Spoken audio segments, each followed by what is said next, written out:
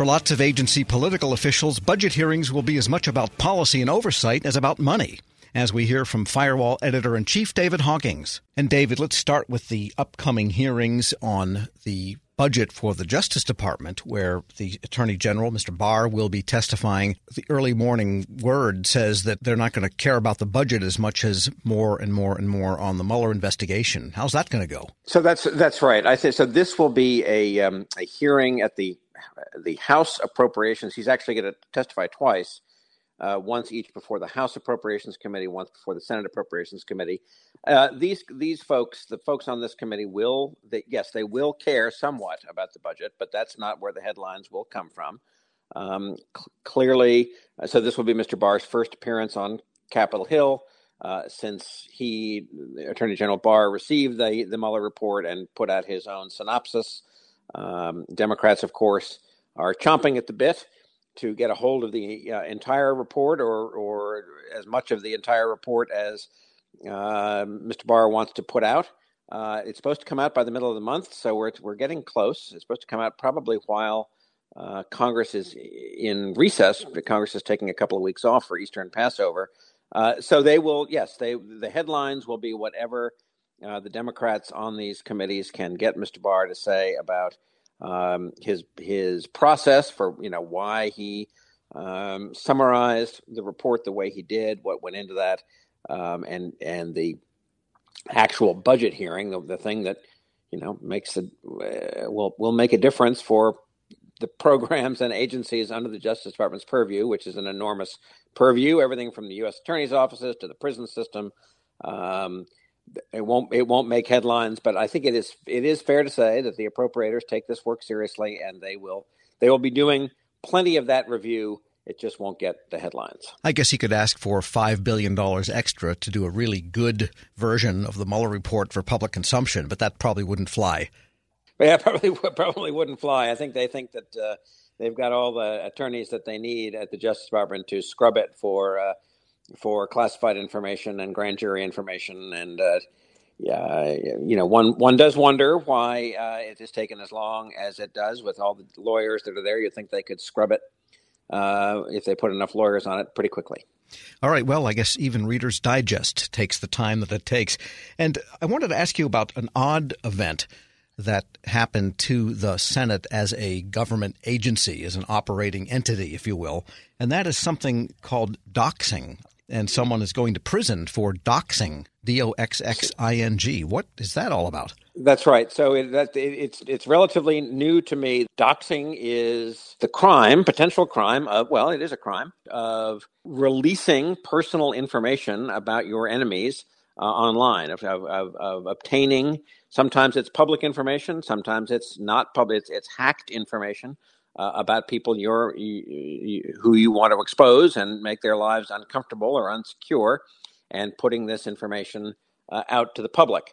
What you're describing here is that this is a disgruntled employee of Senator Hassan's office, Democrat Maggie Hassan of New Hampshire. This guy was dismissed. He was angry about his dismissal, and he decided to get his revenge. He was also angry, as it turns out, about the Brett Kavanaugh hearings and some other things. And I think the allegations are that he essentially broke into his former employer's office late at night and was using the computer systems to come up with doxing material, which he then put out illegally. So it's not a Senate rules word, but it's one of these new era internet words. No, this is not a term of art in the Senate. This is not like, filibuster or cloture. This is a new sort of internet era crime. We're dating ourselves. David Hawkins is editor-in-chief of the Firewall. And getting back to this whole budgetary process, which is starting to get underway with lots of hearings for the next number of weeks, the different issues come up, like in the case of the Justice Department, as we spoke about a moment ago, how the Mueller report will come out publicly in some form. Anger over the president's tax returns or lack of tax returns. Are we going to see this as a pattern, something that committees are upset with the administration over will spill over into the unrelated issues of their budget requests? I think that's an excellent observation. I think that that while I had sort of been thinking that this was going to be that the story of the budget for the fiscal year beginning this coming October was not going to be that exciting a story. I think I was wrong about that. I think that it does seem like there's plenty of fight on both sides. And yes, I do think that the Democrats now in charge of the House are going to use essentially every avenue at their disposal to try and make headlines, raise ire about the president's behavior. This is not going to be a big year for policymaking on Capitol Hill. I think that's kind of an understatement. It's going to be a year of oversight, and it's going to be a year of trying to get the routine budgeting matter done in a relatively short period of time. Nobody, I don't think, is expecting it'll get done by the end of September.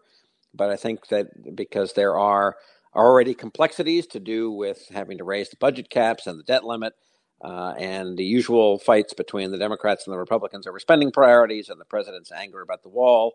But on top of that, yes, I think you're exactly right that the Democrats especially will want to use every budgetary hearing to talk about one of the very, very many aspects of oversight of the administration that has gotten them annoyed. Now, that having been said, well, I mean, maybe I hadn't really thought this through, but you're right that there will need to be an appropriation made at budget hearings, an appropriation made for the Treasury Department, and who knows, maybe the House Democrats will move to punish the Treasury Department unless and until they comply with the what seems like a relatively straightforward under the law demand by the Ways and Means Committee of the IRS commissioner to turn over the president's tax returns.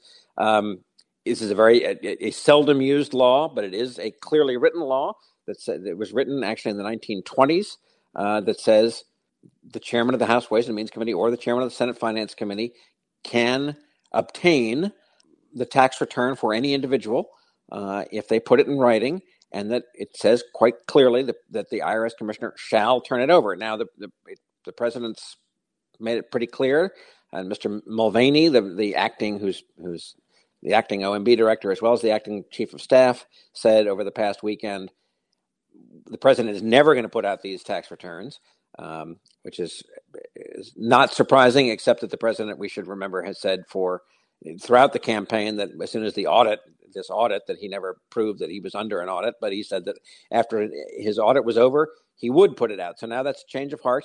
He says we're never going to get these tax returns. This could be one of the great legal battles of the rest of this administration. And you're right that one avenue for the Democrats to poke at this would be to make the Treasury Department's budgetary life quite difficult.